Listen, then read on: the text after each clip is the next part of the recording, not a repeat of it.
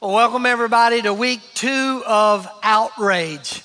This series of messages in which we are exploring how to live and love like Jesus in the age of rage. And whether you're joining us in person at one of our campuses or streaming online, I am just so glad that you are here. You know, I think there's one thing that I think pretty much all of us can agree on, and that is the fact that anger has become the new normal in our culture, right? We sort of live all the time with this escalated sense of anger or frustration. It's sort of all around us. Let's just be honest. We're mad about a lot of things, right?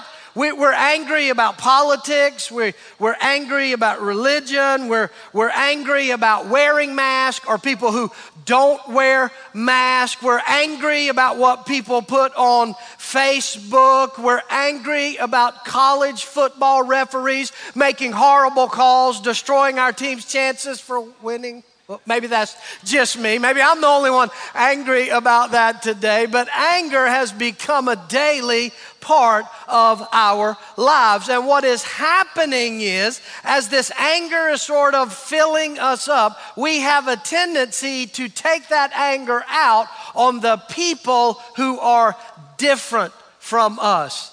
If people think differently, vote differently, have a different perception of life, we tend to see them not as people who just have a different perspective or a different set of experiences. We see those people who are different as evil, mean, bad people who are trying to destroy our country, and therefore we must destroy them either virtually on Facebook or on the streets of our city. And the reality is all of that emotion, all of that anger is doing damage not only to us physically and emotionally, but spiritually as well. But here's some good news. While all of this anger is making life more difficult and stressful, guess what it is also doing? It is also creating a great opportunity for us as Christ followers to truly make an impact in our world. We have an opportunity to make a bigger difference with how we live and love than any election, any vote could ever do. This is a great opportunity for us, church, to be at our best when the world is at its worst. As I shared with you last week, the darker the world becomes around us, the greater our opportunity to shine. And we do that not by looking like the culture, doing what other people are doing. We shine when we are different from the culture around us. Not my words, God's words. Notice Philippians chapter 2. Paul says, do everything without grumbling or arguing. Why? So that you may become blameless and pure, children of God without fault in a warped and crooked generation. Then you will shine among them like stars in the sky as you hold firmly to the word of life. And so today I want to look at one of the best ways for we as Christ followers to shine in our culture, and that is simply to be kind. To be radically kind in a world that is radically unkind. And to help us do that, we're going to look at one of the most famous stories that Jesus ever told. In fact, I think it's probably one of the most famous stories in the entire Bible. It's called the parable of the Good Samaritan. And it's found in the Gospel of Luke, the New Testament book of Luke, in the 10th chapter. So if you have a Bible or a Bible app or you're watching online, just click to that. If you've got a printed outline in person, you can follow along on that. We're going to go through this familiar story and maybe see it in a way that you've never seen it before. Because most of us kind of know that the story of the Good Samaritan is a story about kindness. It's about helping somebody in need. But what we also need to recognize is that the story of the Good Samaritan is a story about a radical kind of kindness, a radical kind of helping others.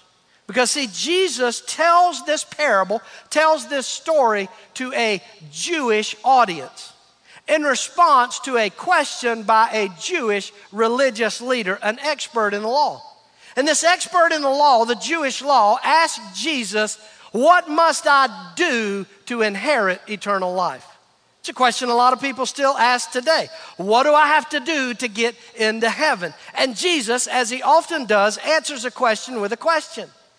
He says, well, you're an expert in the law of Moses. You're a Jew. What does Moses' law say about inheriting eternal life? And the Jewish man says, well, that's easy. Love the Lord your God with all your heart, soul, mind, and strength, and love your neighbor as yourself. Jesus is like, bingo, Yahtzee, ding, ding, ding, you win. You've got it. Well, the guy not satisfied with that answer, more than likely because he was looking for a loophole, not on the love God part, that's the easy part. He was probably struggling with the idea of love your neighbor as yourself.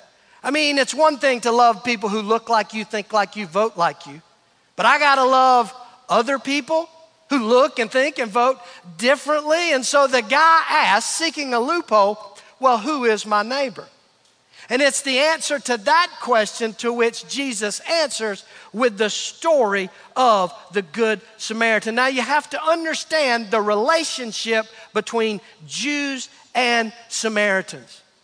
The most interesting thing about the parable of the Good Samaritan is the fact that Jesus chose a Samaritan to be the hero of this story that he was telling to a whole bunch of Jews.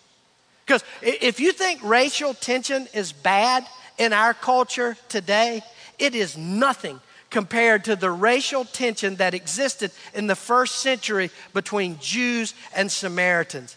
I mean, they hated each other. Not undercover hate, right? Not passive aggression. I'm talking about outward hate for each other. Jews hated Samaritans. Samaritans hated Jews. In fact, Jews regularly referred to Samaritans as dogs, called them dogs. But here's the thing, they did it in polite society.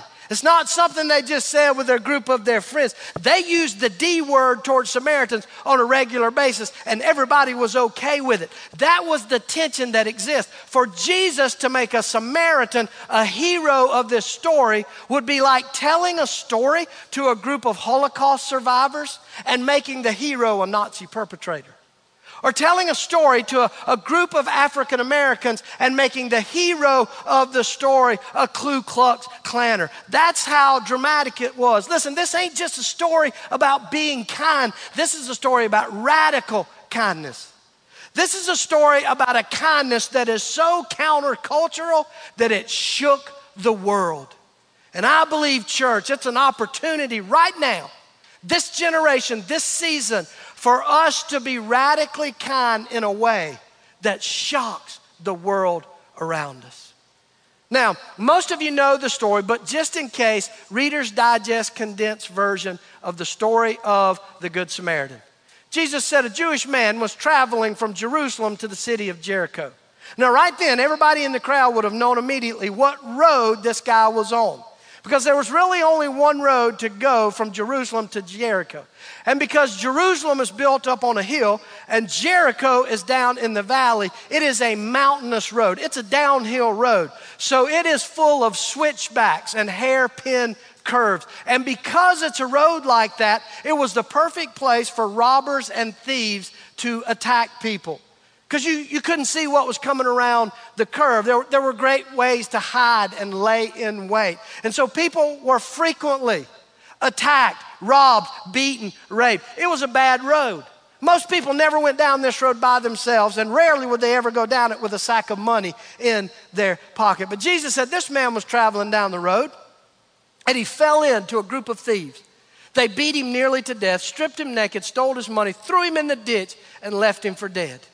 And the Jews would say, well, serves him right. You shouldn't be walking down that road by yourself with money. But Jesus said, but wait a minute. Soon after, a priest, a Jewish priest, was coming down the road. And all of the audience would go, here comes the hero. Priest is going to jump in. The preacher's going to help out. But Jesus said, no. The priest saw the man in the ditch. He crossed to the other side of the road and kept on going. People were like, what?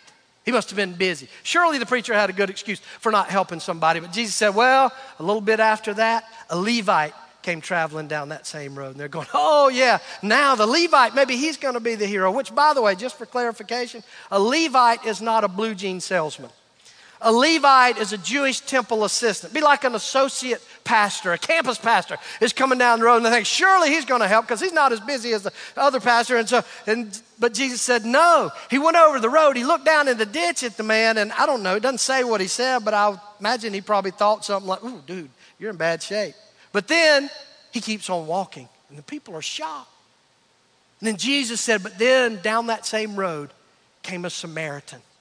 And I can just hear the Jews in the back of the crowd going, boo, hiss, the Samaritan. But Jesus said, you know what that Samaritan did? He stopped. He got down in the ditch.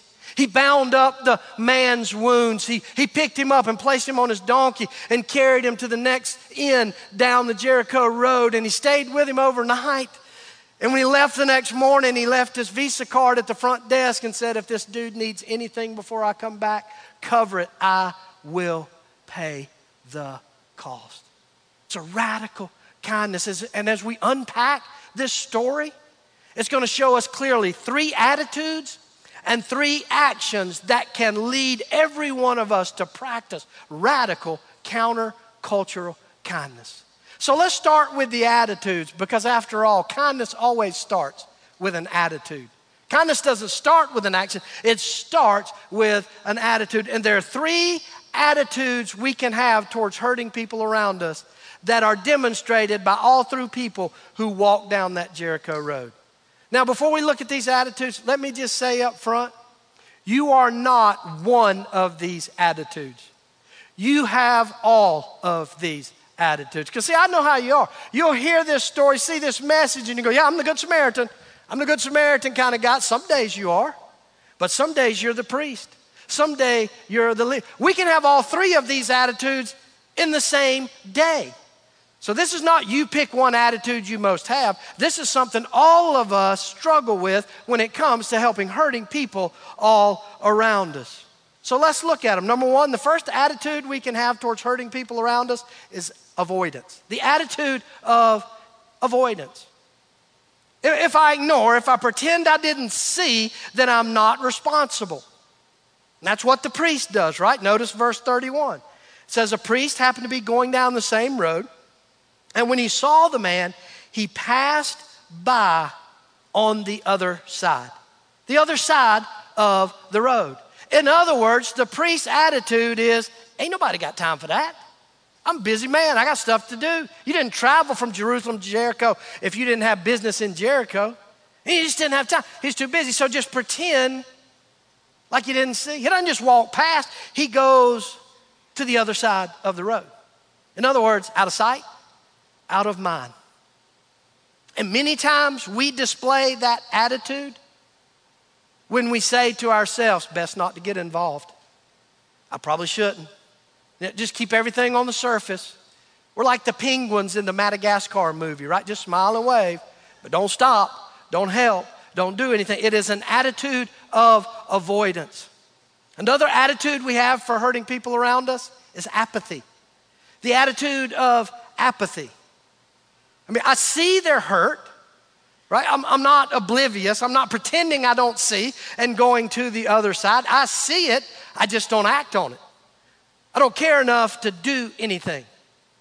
The attitude of apathy is basically this. I am aware and I stare, but I don't really care. Isn't that what the Levite did? Look, verse 32 says, next, the Levite came down there, and after he went over and looked at the man. Then he walked on by on the other side of the road. See the difference? Like, okay, the way Jesus tells it and the way it is communicated to us in the English translations appears to say that the priest is walking down this side of the road. The ditch where the man is on that side of the road. As soon as he sees him, he crosses over. But the Levite, the story seems to say, the Levite was already on this side of the road. He crossed over, looked down at the man at the ditch and said, that's bad. And then he kept on going, right? Different attitude, same result. You know where I see this attitude in my life? I mean, I know you don't have it in yours because you guys are way more spiritual than I am. But in my life, do you know where this apathy attitude towards the pain of others occurs most often? In my morbid curiosity with the pain of others. If somebody's going through something bad, if there's a scandal, right? If there's some juicy gossip about somebody, oh, I love to stare. I love to listen. I love to watch TMZ. I love to read People magazine. I love to watch other people's lives fall apart and stare at a distance and be entertained by it. Let me tell you something, church. Our world needs a little less TMZ and a little more TLC. We need to stop being so hung up in loving the juicy gossip or the pain of others, and we need to care enough to go out and at least pray for them and their family. I ought to at least pray for the damage. I ought to do something about it, at least not participate, right? People around us, their lives are falling apart. They are in ditches bleeding to death, and we're like what we do when we see a wreck on the interstate. We slow down and stare, but I got to keep on going. That's an attitude of apathy, and it doesn't lead to radical kindness. But the third attitude, the attitude we need if we're going to be radically kind, is an attitude of action. An attitude of action. So I'm going to do something, right? I'm not just going to see them. I'm not just going to be curious about them. I'm going to act on their behalf. That's what the Samaritan does, verse 33 and 34. It says, but a Samaritan, as he traveled, came where the man was. And when he saw him, notice, he took pity. He felt sorry for him. But look, then he went to him and bandaged his wounds. He felt compassion and he was moved to action. This is the attitude that leads to radical kindness. And this is what our world needs. And this is what I believe is our greatest opportunity, church, to impact this culture that we live in. Because kindness is all about action, right? I mean, that's what kindness is. Love in action. Let me say that again. Kindness is love in action. So how do we act? Same way the Good Samaritan does. If we look at how the Good Samaritan responds, we see very practical ways that we can respond in kindness. In fact, 3 of them. You might want to write these down. 1, you want to show radical kindness? First thing you have to do, sympathize with the pain of others. Sympathize with the pain of others. All kindness starts with sympathy. Sympathy for what somebody's going through, sympathy for what they're dealing with, and sympathy through the things they've been through that have led them into the ditch. Look, we're all aware of the pain of people around us, right? You see it every night in the news. You see it in your own neighborhood. It is splattered across the pages of Facebook. Listen, it's not just the coronavirus that is spiking in our community. We're seeing spikes in anxiety and depression like never before. We're seeing spikes in addiction and suicide, a spike in unemployment, spikes in child abuse. Let me tell you something, the ditches of our Jericho Road have never been fuller than they are right now. Do you care about those people? Do you sympathize? Do you care enough to get involved, to do something? The Good Samaritan did. Verse 33, I love this from the Good News translation. It says, talking about the Good Samaritan, when he saw him, the man in the ditch, his heart was filled with what? What's that word? Say it out loud. Pity, right? Everybody walking down the road saw the man in the ditch. Only one felt sympathy for him. You know why? I believe because the Good Samaritan could see himself in that ditch. I guarantee the priest thought he's way too good. He's got a good job. He's got good money. He'd never end up in a ditch. Levite the same way. I'd never be in the ditch. The Samaritan knew. Maybe he'd been in a ditch before, but he knew he could be in that ditch. He looked into the eyes of that bleeding man in the ditch and said, there, but for the grace of God, go I. See, we look at the people in the ditches and go, well, they made bad choices. That's how they ended up in the ditch. Maybe they did, but let me tell you something. Nobody wants to be in the ditch. And maybe they did make bad choices that led them into that ditch. But I guarantee you there were also things outside of their control that put them in the ditch. See, we see the pain of people around us and we go, what's wrong with them? If we want to be radically kind, we got to change the question. We need to stop asking what's wrong with them and ask ourselves, what happened to them? What happened to them? And to recognize it could happen to us. I could be homeless. I could be addicted. I could have a mental health condition. I could lose my job. I could be broke. I could lose my marriage. We could all be in the ditch. And until you recognize that, you'll never be radically kind to the hurting people around you. Sympathize. Recognize you can be there. Number two, second thing we got to do, seize the moment. You got to seize the moment. Most opportunities for radical kindness are one-shot deals. Maybe the priest got down the road a mile or two, felt conviction. Maybe he turned around and came back, but by that time, the guy wasn't in the ditch anymore. I've had times in my life where I've seen somebody broken down on the side of the road. I'm in a hurry, living my self-important life, doing all these things that I think are important for the kingdom of God, and drive right past somebody in need. Fortunately, usually when I get a half mile down the road, the Holy Spirit will convict me and I turn around. But a lot of times I turn around, somebody else has already helped. Or that person's already started walking on their own. These opportunities for radical kindness are there and they're gone. We have to seize the moment. The Good Samaritan doesn't just see, doesn't just sympathize, he seizes the moment. Look, verse 34. It said he went to him and bandaged his wounds, pouring on oil and wine. Then he put the man on his own donkey and brought him to an inn and took care of him. That thing seems strange to us, right, about the pouring oil and wine. What does he think, the guy's a salad or something? Why is he pouring wine and oil on him? Because he used what he had to help however he could. Wine has alcohol in it. It's a disinfectant. They say oil is soothing for wounds. It said he bandaged his wounds. I guarantee you this guy didn't have a box of Curad Band-Aids in his donkey's saddlebag. How'd he bind up his wounds? Probably with his own shirt or his own tunic. My point is, he used what he had to do what he could in that moment. Seize the moment. See, so many times we see hurting people around us and we go, well, I'm probably not the right person to help them. I don't have the training. I don't have the resources. I don't know what I'm supposed to do. But let me tell you something. When you are in the ditch, you're not hoping for the right person to come along. You're hoping for anybody to come along. Anybody that will get in there and do what they can. See, so many of us shy away from the hurting people around us, not because we're hard-hearted, mean people. It's because we are overwhelmed by their brokenness and pain. We're like, I don't know what to do. I'll probably make it worse. But let me tell you something.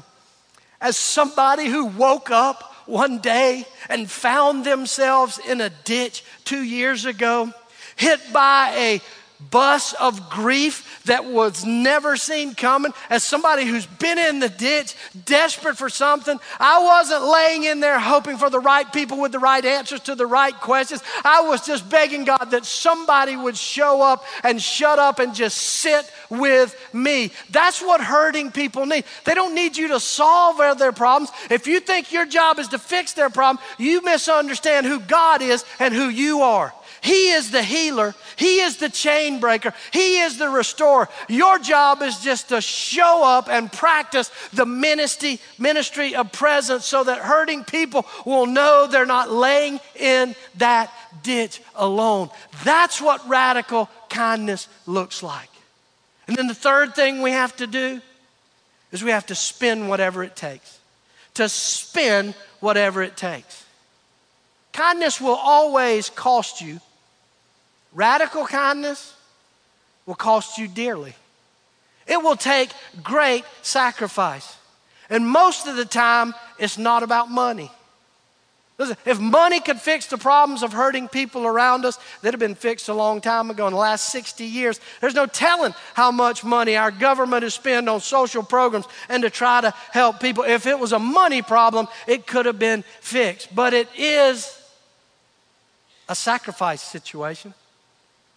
If you're going to help hurting people in the ditches of your Jericho road, it's going to cost you some of your time. It may cost you your reputation with the people who are like you. If you reach out, if you respond to a Facebook post from the other side, the other team, and you respond with kindness, let me tell you something, the people who are on your side will not like that.